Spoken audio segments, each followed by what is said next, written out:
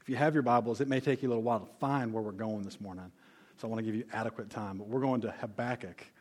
Right? I don't know about you guys. John came in this morning, and he was excited about church. And I was like, why are you so excited? He goes, we're starting a new chapter, a new book. And so for some of you, like, what? Okay, so it took us a little over 15 months to get through the Gospel of John. And so there was 21 chapters in the Gospel of John. There's only 3 in Habakkuk. So it won't take us 15 months. But anyway, so Habakkuk, it's in the minor prophets. If you get to Matthew, you've gone too far. Just turn back a few pages and you should find it. But let's go ahead and we're going to pray for the service. I'm going to read some scripture here first, and then we're going to pray. Today we're going to try and tackle all of the first chapter of Habakkuk, but I want to just read the first passage here, and then we're going to dig into it. So Habakkuk chapter 1, starting in verse 1, says, "The oracle that Habakkuk the prophet saw. O Lord, how long shall I cry for help, and you not hear? Or cry to you violence, and you will not save? Why do you make me see iniquity, and why do you idly look at wrong? Destruction and violence are before me. Strife and contention arise. So the law is paralyzed, and justice never goes forth. For the wicked surround the righteous, so justice goes forth perverted." Let's pray. Lord, this morning, first, God, I want to ask that you be with those downstairs as this so important lesson is presented to the children about Nicodemus. This conversation that Jesus had, that you had with Nicodemus, and that verse, for most of us up here, that first verse we ever memorized, John 3:16, "For God so loved the world, that he gave his only begotten Son, that whosoever believes in him shall not perish." God, I ask right now this morning that you just, you give Courtney and those who are working down there the words to say, the way to present it. Lord, I pray that you tenderize the hearts of those children, that you open them and that it's received, Lord. And I do pray this morning, God, that there may be some children downstairs that give their life to you for the very first time. Lord, I pray that you be with us now in our service. God, this is a book that I've personally been wrestling with for a while, God, and I quite honestly stand before our people with a great sense of trepidation. And so, Lord, I pray that you use my weakness for your glory. I pray that you allow me to use your words. I pray that we're faithful to your text. God, I pray that your word is the focal point here today. And Lord, I do believe fervently with all my heart that when your word is uplifted, you bless. And so, God, I pray that you use this Old Testament book, make it fresh in our life today. God, may we become people, a faith family that's known as being just, not in our own actions. Righteous, not in the way we live, but may we be found righteous by our faith in you alone. Lord, we love you and we thank you. We ask that you use today's service to change lives and to see souls saved. In your Son's beautiful and precious name we pray. Amen. As I prayed, I'm going to just be forthright and honest with you guys. This has been a book that I've been reading through and through for a while now, and it's a book that quite honestly I've wrestled with. I think for some here this morning, this may be the first time you've opened up into Habakkuk. For others, maybe this is a book that you know. You remember from the sword drills when Sunday school. Maybe for some it's something you read, but it's been such a long time. But this particular book is raw. You see the raw emotion of a prophet. It's unlike any of the other minor prophets. And when we say minor prophets, please don't think that means these minor prophets were insignificant. They were far from insignificant. The reason they get that term minor prophet is a lot of those books are smaller chapter-wise, content-wise in nature. what makes Habakkuk different than all the other prophets, though, is as you read the other minor prophets, you have this kind of continual theme. God talks to the prophet, tells the prophet to go tell the people to do X, Y, Z, to change, to do whatever. So it's God to the prophet and the prophet to the people. That's the normal flow, but Habakkuk's different. You have a broken, burdened Habakkuk going to God, and then God going back to Habakkuk, and back and forth throughout this chapter. And so it's different. It's not Habakkuk being told to go to a people. It's this wrestling match between God and Habakkuk. Habakkuk's name means one of two things. It means embraced or wrestle. And in this passage, we can see that name being played out. That one, he's embracing God, and then when we get to chapter 3, we see God embracing Habakkuk.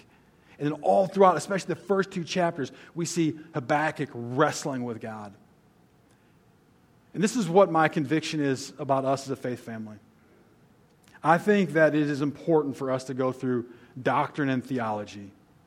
Okay, I think that we live in a culture today, quite honestly, that has an elementary level understanding of doctrine and theology. So I think it's important that we study those things. But doctrine for the sake of doctrine, or theology for the sake of theology, without practice means nothing. It means, in essence, all we're doing is we're trying to create a new school of Pharisees today. And my heart is this. Like, I want to see Scripture come alive in my life. Like, I want to see God's Word come alive. And so how is this going to affect me? How do I play into this? And this particular passage, this particular book, to me, I'm here all the time. I wrestle with God all the time. One of the things I think that we get fearful of is, as Christians, we have to put on our nice clothes. And I'm going to be honest with you guys. Like, I wore khakis today for the first time in I don't even know how long.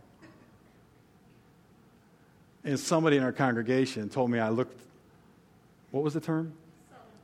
Southern proper today. Southern proper. I'm not really sure what that meant.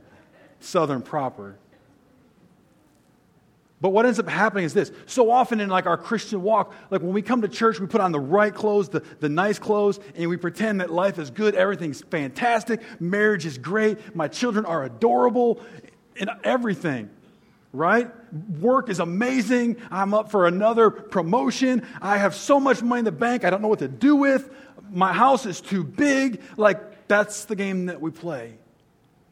When reality is, most of us live in a world so far from that. We are people that are just completely honest, that we are so tired from trying to play a game. And my heart's desire for us at Redemption Hill is that we are just authentic, real people.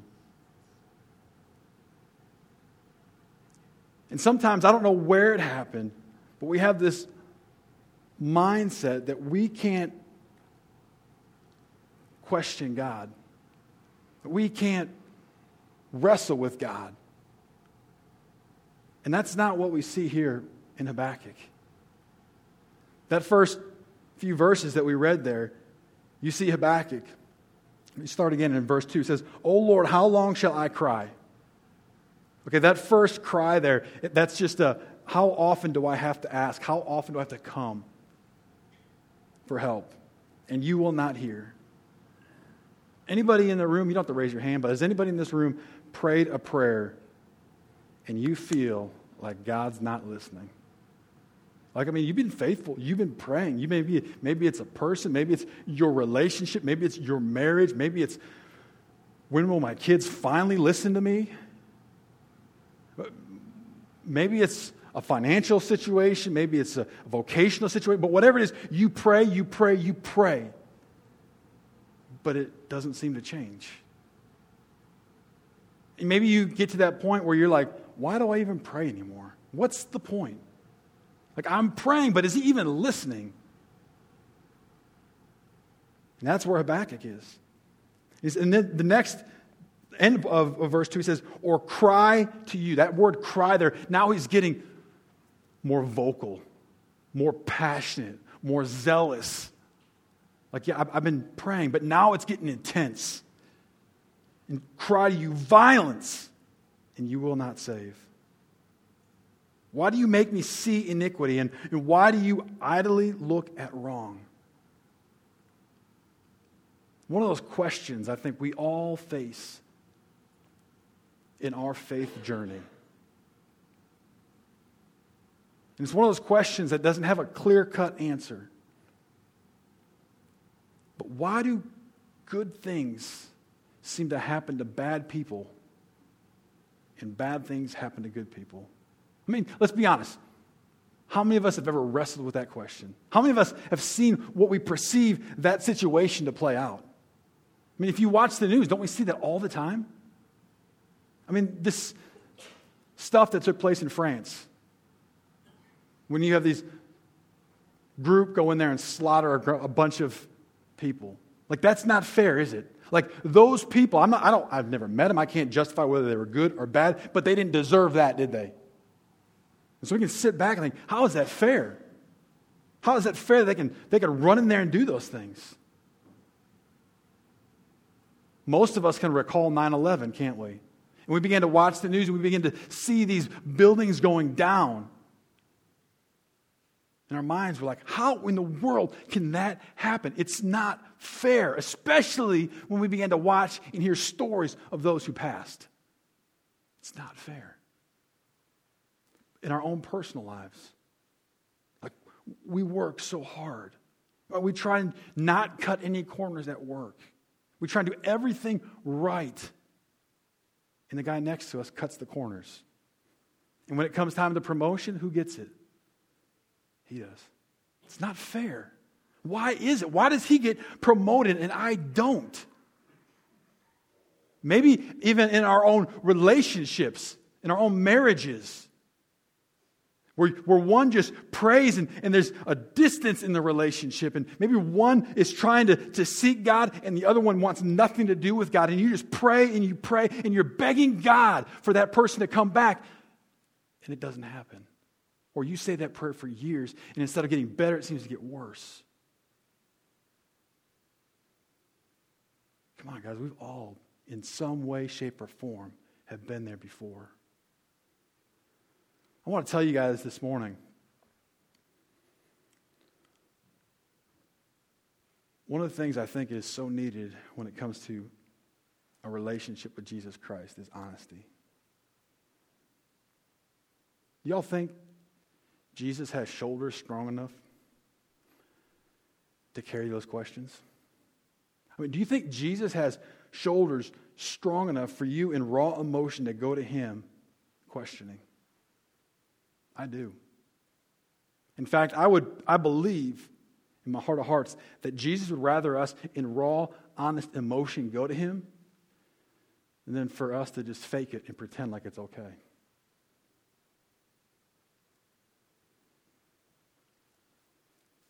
What's he so upset about? What's Habakkuk so upset about?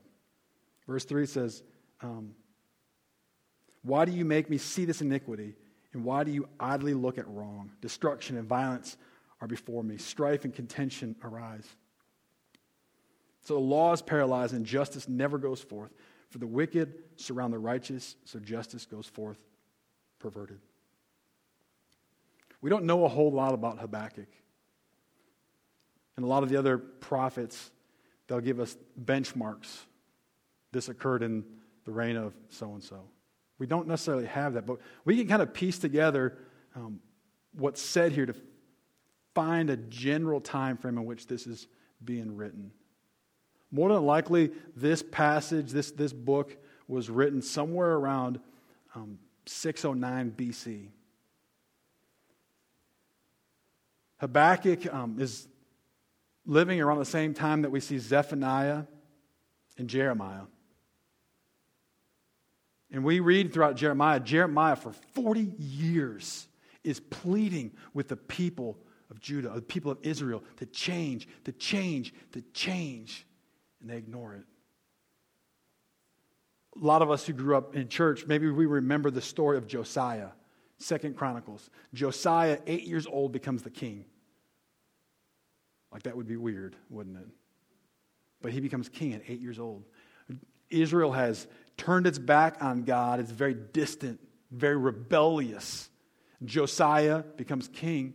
And during his reign, they were cleaning out the temple, and they came across the law, the scripture. It was to the point, like, Israel was so turned from God, like, there wasn't even God's word. I couldn't even find it. And they're sitting there cleaning the temple, and they come across it.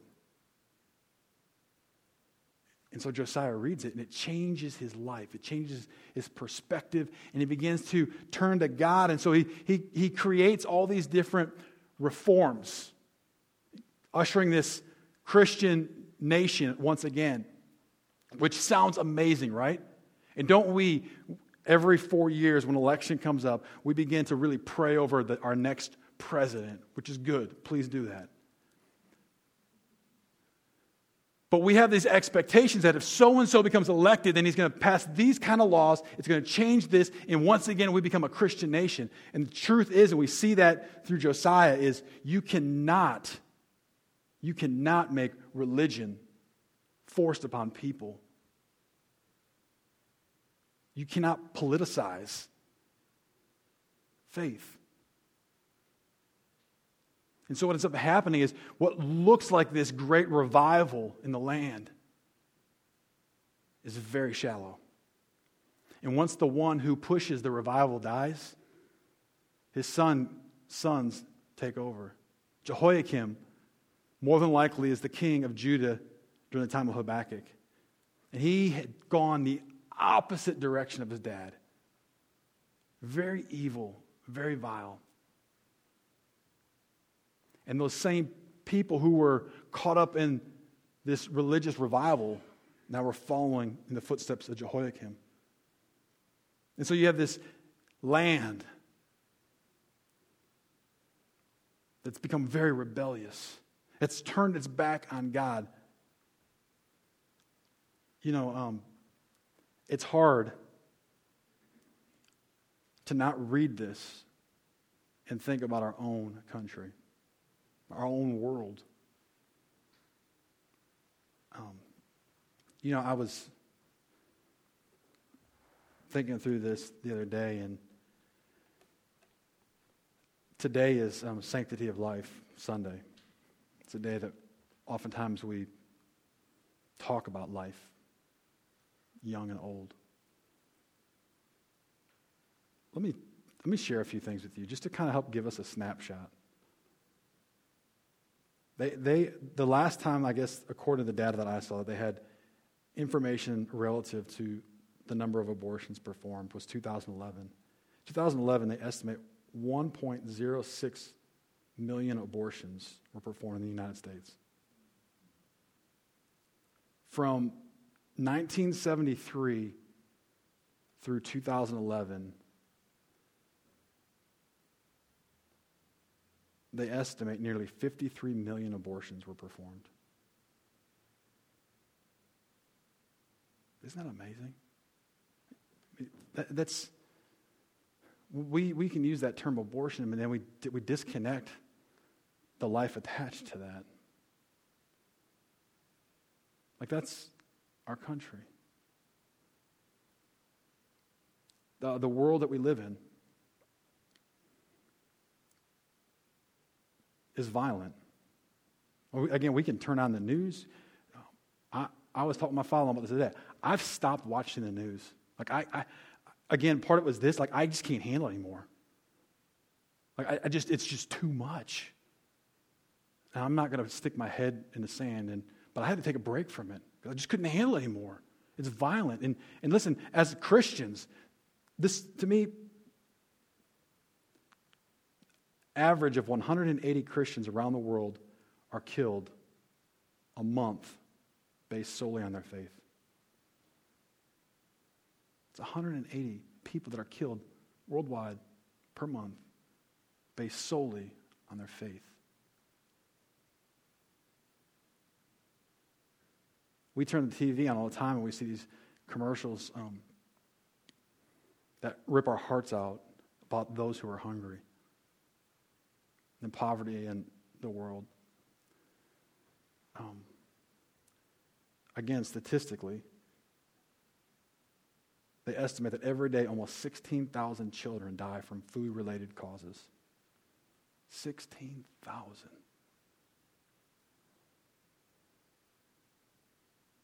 That's tough to swallow, isn't it? Let me try and bring this back to our states, though, where we live.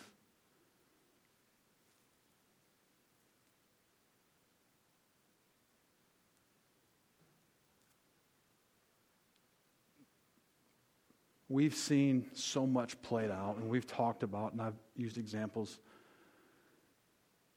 about how we've seen the course of our country change from the way we define marriage. I believe we are at 37 states now that allow same-sex marriage. This is the country that we live in, and I will tell you this, that before too long, it's going to not just be 37, but it's going to be all of them states. This is where we're at. It's a battle unfortunately, I believe has already been lost. Now, it doesn't mean we don't stand up against what God's ordained as the right view of marriage. The legalization of drugs, the marijuana. I mean, guys, I believe, honestly, unfortunately, I believe in the not-so-distant future that, again, there'll be a national amendment that will legalize marijuana. I'm not trying to be Habakkuk. I'm not trying to be a prophet. But I just think that's the road in which we're headed. To where you see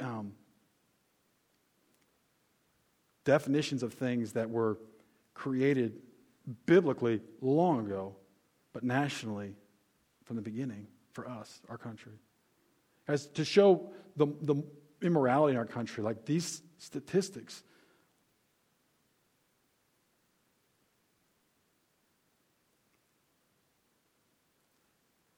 They say that over 11,000 adult movies are produced a year in the United States, which is 20 times the normal mainstream industry. That every second, $3,075.64 is spent on pornography. California alone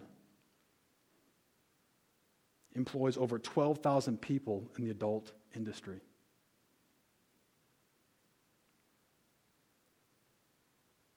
And they pay over $36 million a year in taxes. Worldwide, they estimate sales in that industry as exceeding $97 billion.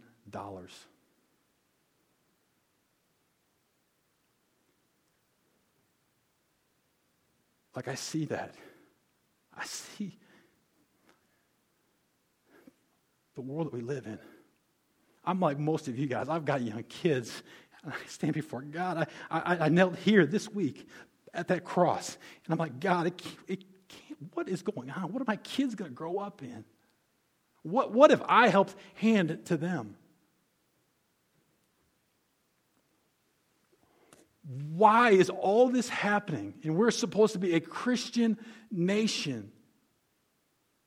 And we pray for revival. You can't tell me like every church almost in America isn't praying for revival. Where is it, God? Where is it?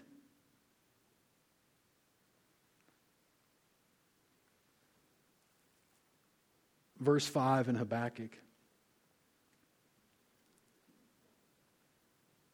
Jesus, or God, enters the conversation. And he says this, he goes, "Look among the nations and see, wonder and be astounded, for I'm doing a work in your days that you would not believe if told. Okay, so you read this and you're like, yes, here he comes on the white horse. Right? He's going to come. He's going to bring revival to the land, and this is going to be awesome. So let's see what happens. Verse 6 says, "For behold, I'm raising up the Chaldeans, that bitter and hasty nation, who march through the breadth of the earth to seize dwellings not their own. They are dreaded and fearsome. Their justice and dignity go forth from themselves. Their horses are swifter than leopards, more fierce than the evening wolves. Their horsemen press proudly on. Their horsemen come from afar. They fly like an eagle, swift to devour. They all come for violence. All their faces forward. They gather captives like sand. At kings they scoff. At rulers they laugh. They laugh at every fortress. For they pile up earth and make it. Then they sweep by like wind and go on. Guilty men, whose own might is their God." And so this long-awaited answer that Habakkuk finally gets from God is, the Chaldeans, the Babylonians are coming. And they're going to conquer you. They're going to wipe you guys out. The problem is, these Babylonians, these Chaldeans, I mean, they were worse than Judah. I mean, these were vile people. At this time, they had already conquered the Assyrians, and they were the world power. They were dominant. I mean, there was no question who the big dog was. It was the Babylonians. And there was nothing gentle about these people. They worshipped multiple gods. They were vile. They were immoral. Not good people. They're not the guys that you would want your daughter to bring home. And then you have Judah, Israel, where Habakkuk's at. Like, that's God's chosen nation. Like, we read about in the Old Testament, like, they're supposed to be the protected ones. All these special promises for them. And yet God's going to allow this other army of immoral, disgusting, filthy people to come in and ravage his people. Wow. Like, how would you like to be Habakkuk when your long-awaited answer is that? Like, that's not what you want to hear, is it? Like, you want to hear, okay, I'm going to bless you now. Well, here's your promotion. I'm going to bless you now. Your marriage is restored. We don't want the answer to be, okay, here's your answer, you're fired. Or here's your answer, divorce. Husband's left you, wife's left you. That's not what we want. You know, we see this theme woven throughout the Old Testament. You guys remember the story of Joseph, right? Remember young Joseph? Gets that coat of many colors? Right, we all remember that story. He's celebrated. He's dad's favorite. Boom. Son, here you go. Fancy coat. That's why we don't wear fancy clothes at church. You might get thrown in the pit. So you got Joseph. He's celebrated. Boom. And Joseph wasn't perfect, right? He goes around and starts bragging to his brothers. Look at my jacket, and I got a direct line to God, and one day you all are going to bow to me. Like, that's probably not something that would have been good for him to do. But the result is he's sold off into slavery, right? Like, that's not something you would enjoy, is it? No. And it wasn't like he was just sold off in slavery. You have these years now in which it's slavery and being imprisoned, distant from God, foreign land, no one. But yet God redeems the situation, doesn't he? God uses that situation to rise up Joseph. Later on, we'll restore the family, but because of those circumstances, Joseph is placed in this amazing spot that not only does he save his family, but he saves a nation. Like Moses. Remember when he finds out, he kind of figures out, oh, I guess I'm not really Pharaoh's birth child? Whole story, he runs off, he ends up killing the guard there, and he runs away, and for several years, he's a shepherd. Like he goes from living high in the hog, right? Being like celebrated. Being part of the royal family, having anything and everything he wants. All sorts of power in his hands, to where he's tending sheep in a field far away. Working for his father-in-law. My father-in-law is here, so I'm not going to. But like that, those are polar opposites, aren't they? But yet God uses that time tending sheep to where he would ultimately go and see this burning bush, that God would use that experience to draw him, to pull the children of Israel out of Egypt, which is great, right? Except then they spend 40 years wandering around in the desert.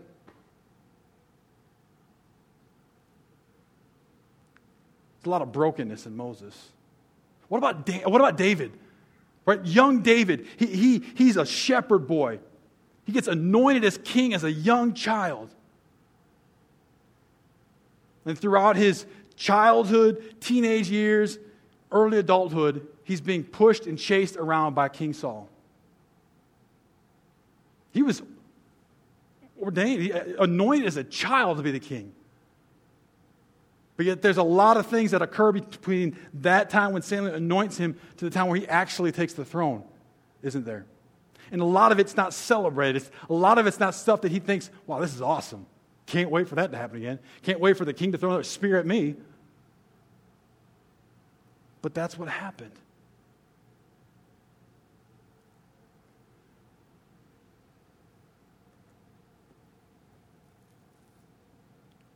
Habakkuk has a problem with this answer that God gave him. Verse 12 says, in Habakkuk's response back to God, "Are you not the everlasting? O Lord my God, my Holy One, we shall not die. O Lord, you have ordained them as a judgment, and you, O Rock, have established them for reproof. You who are of pure eyes than to see evil and cannot look at wrong, why do you idly look at traitors and remain silent when the wicked swallow up the man more righteous than he? You make mankind like the fish of the sea, like crawling things that have no ruler. He brings all of them up with a hook. He drags them out with his net. He gathers them in his dragnet. So he rejoices and is glad. Therefore he sacrifices to his net and makes offerings to his net. And by them he lives in luxury, and his food is rich. Is he then to keep on emptying his net and mercilessly killing nations forever?" So Habakkuk comes, he's like, okay, he comes back to God, and he's like, God, you are the everlasting one. Like, I'm not questioning that. You are powerful. And so maybe you've played this game before. So now you try and play a little theological game with Jesus. And that's what Habakkuk does. He's like, okay, God, so your eyes are so pure, you cannot see evil. And if that's the case, why are you going to use it? Why are you going to stand by idly and let it occur? And then he goes on and talks about these, when he starts talking about the nets there. At first he talks about you make mankind like fish of the sea, and then he talks about these nets, and that idea that nets is an illustration of the Babylonians. And he's saying, you made so many people, it's like fish and these creatures of the sea.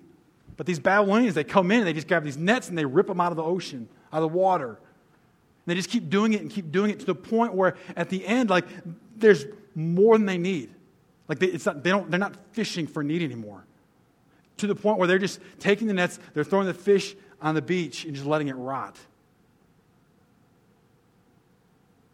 He's like, and these are the people That's what they're doing that to the people. Like they're invading nations. They don't care about the nations. They're killing, they're murdering, they're just taking over, and they don't care what they leave behind. They just leave destruction behind.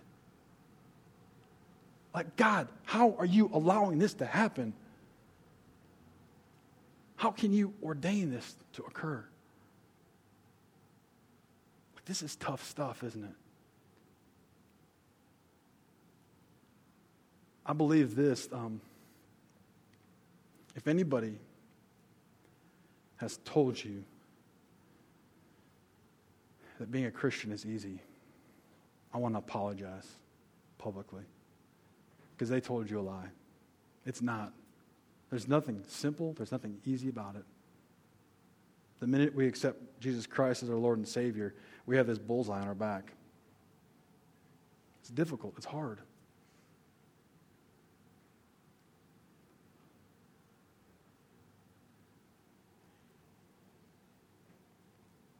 What I find so awesome is this. If you have your Bibles, I hope you do, just turn back a little bit to Psalm 22. Psalm 22, it's a psalm that David wrote.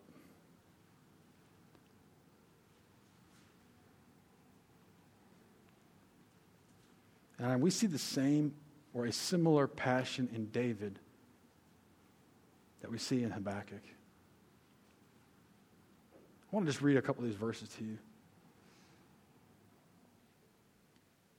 Starting in verse 1. My God, why have you forsaken me? Why are you so far from saving me from the words of my groaning? My God, I cry by day, but you do not answer, and by night I find no rest. I mean, doesn't that sound like Habakkuk? God, my God, my God. And you know what's amazing is we see that same passage, that same verse mentioned in Matthew 26 by Jesus Christ. My God, why have you forsaken me? That's real Christianity. That's real, legitimate faith. But this is what I want to encourage us with today. Habakkuk, David, and obviously Jesus alike, they didn't wallow in what was going on around them. Because this is what I like about this passage. After the groaning of David, seen in verse 1 and 2, he says, "Yet you are holy, enthroned on the praises of Israel. In you our fathers trusted. They trusted and you delivered them. To you they cried and were rescued. In you they trusted and were not put to shame." I would encourage you guys this week. You go back, maybe even today, you read the rest of Psalm 22. And you see this. David, he's wrestling like, I don't get this, God. But you know what? I trust in you. Next week, verse 4 of Habakkuk chapter 2 is the theme of the entire book. And we see where Habakkuk says that the righteous or the just shall live by faith. That's one of those things we like to put on a coffee mug. A nice little slogan. But when it collides with our life, it's a different story, isn't it? And that's when we really see what we're all about. I read a story this week, and you probably heard it before. A long time back in history, before I was born. For our youth would say that was a long time ago. There was, in the Chicago area, a well-known evangelist by the name of D.L. Moody. D.L. Moody, strong, fervent preacher. And under his influence, there's a man by the name of Horatio Stafford who came to know Christ. It's interesting because Horatio was a very well-to-do person. I mean, one of the richest people in Chicago at the time. God had used him. God had blessed him. He had attained all sorts of whatever we could hope and dream for, he had attained. And he was living for God. He was helping D.L. Moody, and many times he would travel along with D.L. Moody, offer encouragement and learn and all sorts of good stuff. He was part of D.L. Moody's team, if you will. Well, he ends up, D.L. Moody was going over to England for a crusade. And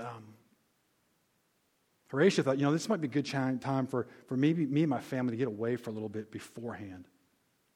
And so he and the family are all going to go over to England right before this crusade thing takes place.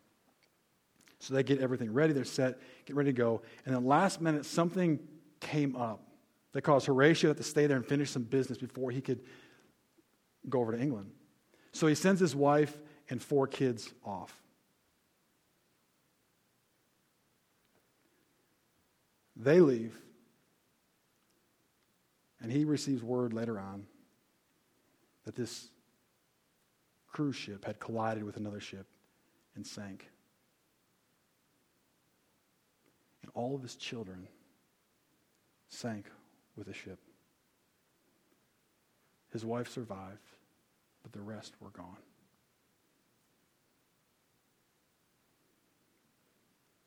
A year prior to that experience,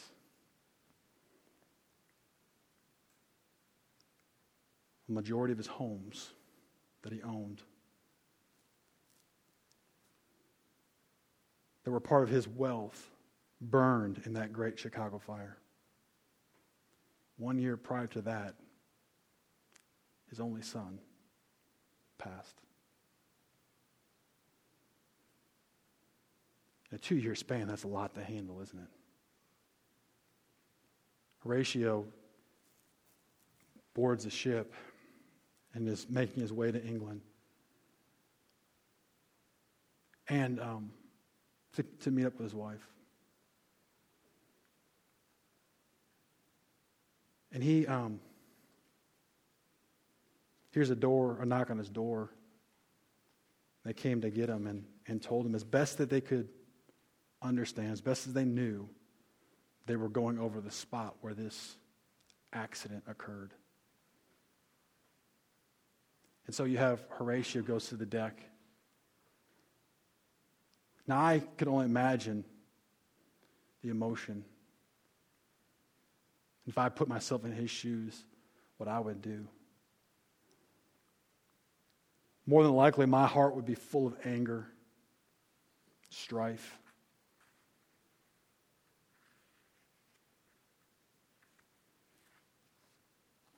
But Horatio was different.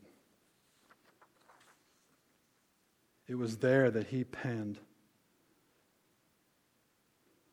what would become a very well-known hymn called "It Is Well With My Soul." Let me read this to you. When peace like a river attendeth my way, when sorrows like sea billows roll, whatever my lot, thou hast taught me to say, it is well. It is well with my soul. It is well. It is well with my soul. Though Satan should buffet, though trials should come, lest this blessed assurance control, that Christ hath regarded my helpless estate and hath shed his own blood for my soul. My sin, oh the bliss of this glorious thought, my sin not in part but the whole, is nailed to his cross, and I bear it no more. Praise the Lord. Praise the Lord, oh my soul. For me, be it Christ hence to live. If Jordan above me shall roll, no pang shall be mine. For in death as in life, thou wilt whisper thy peace to my soul.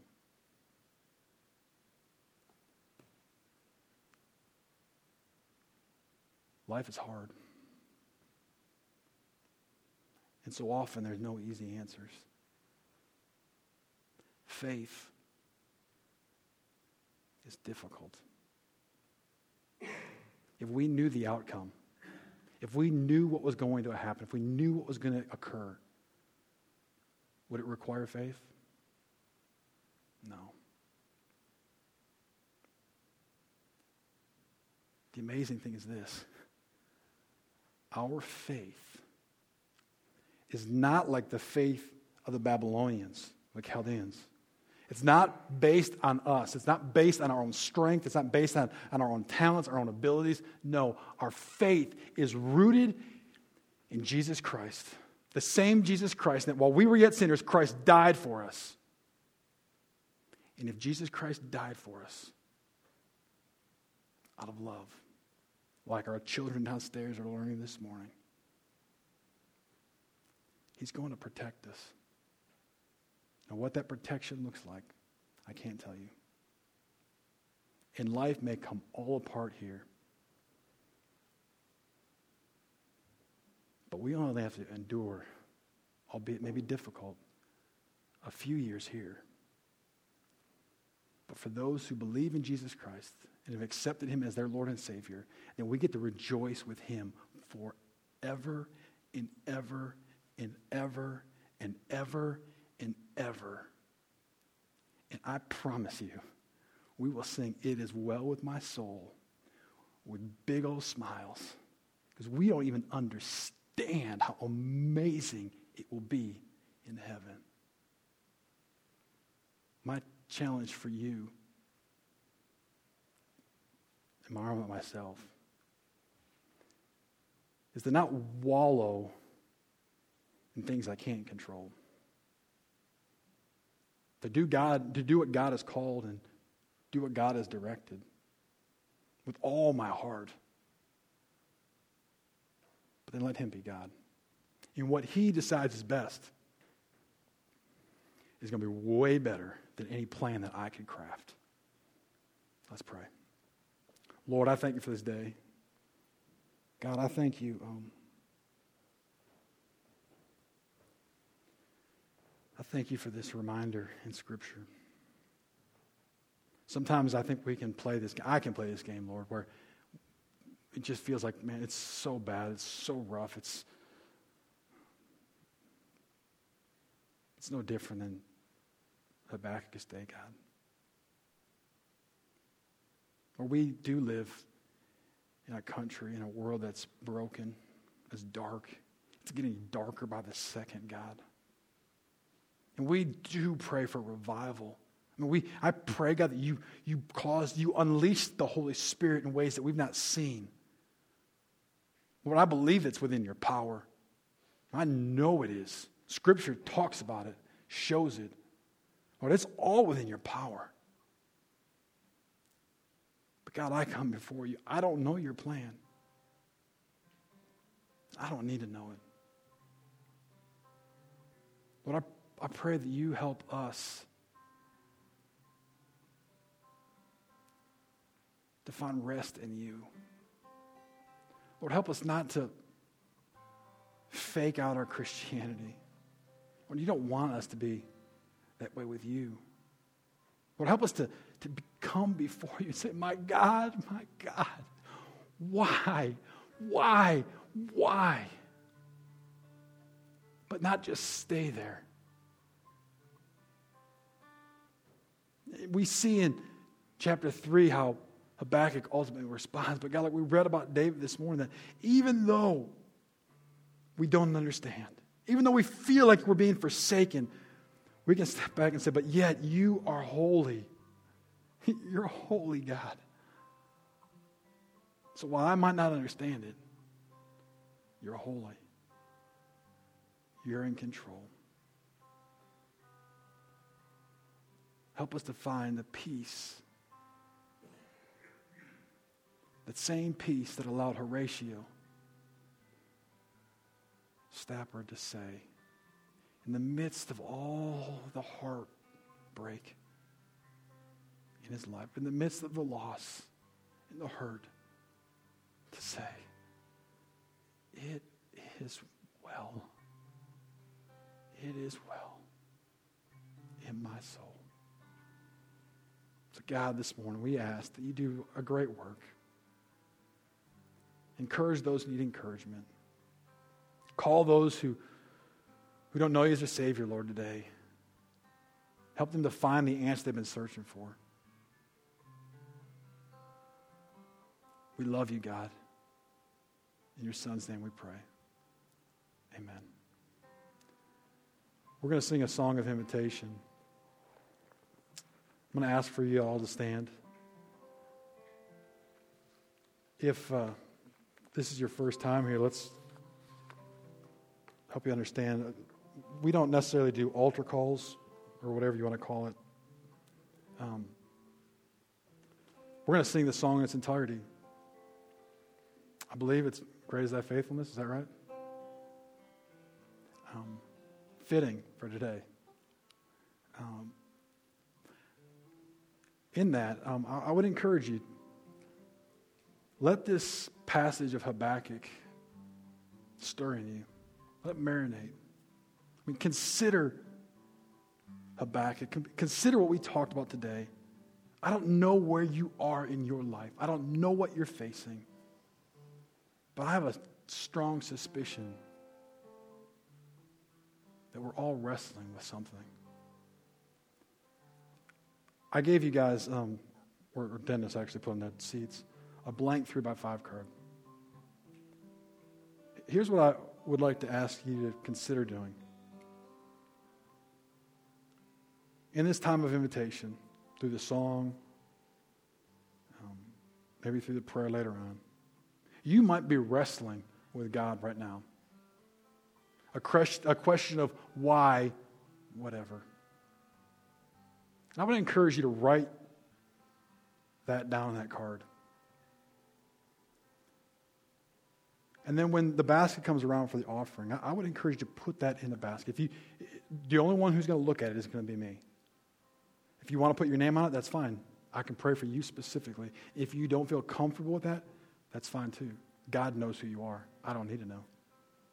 But if you're wrestling with a why in life that's just plaguing you right now, I want you to write that down on that card. And I want you to put that in that basket. And almost in a way in which you're symbolizing, you're saying to God, I'm giving this to you. I don't know the answer to it. I'm going to pray through this. I will continue to pray through this. Verse number 1 of Habakkuk 2 tells us that after this conversation with God, Habakkuk says, I'm going to the watchtower and I'm going to wait. We might be in the watchtower waiting right now. But we can't wallow in it. And so I'm going to encourage you to write down that thing you're wrestling with God over and put it in the basket. I'm going to pray for them all this week. But I'm going to encourage you to do that. And then when we're done with the song, I'm going to come back up. I'm going to ask everyone to close their eyes, bow their heads. And a couple of questions I want to ask you guys. But let's make this a very special time. I mean, this is a time for you to respond to what the Holy Spirit's doing in your heart and in your life. Don't quench the Holy Spirit. Thanks, guys.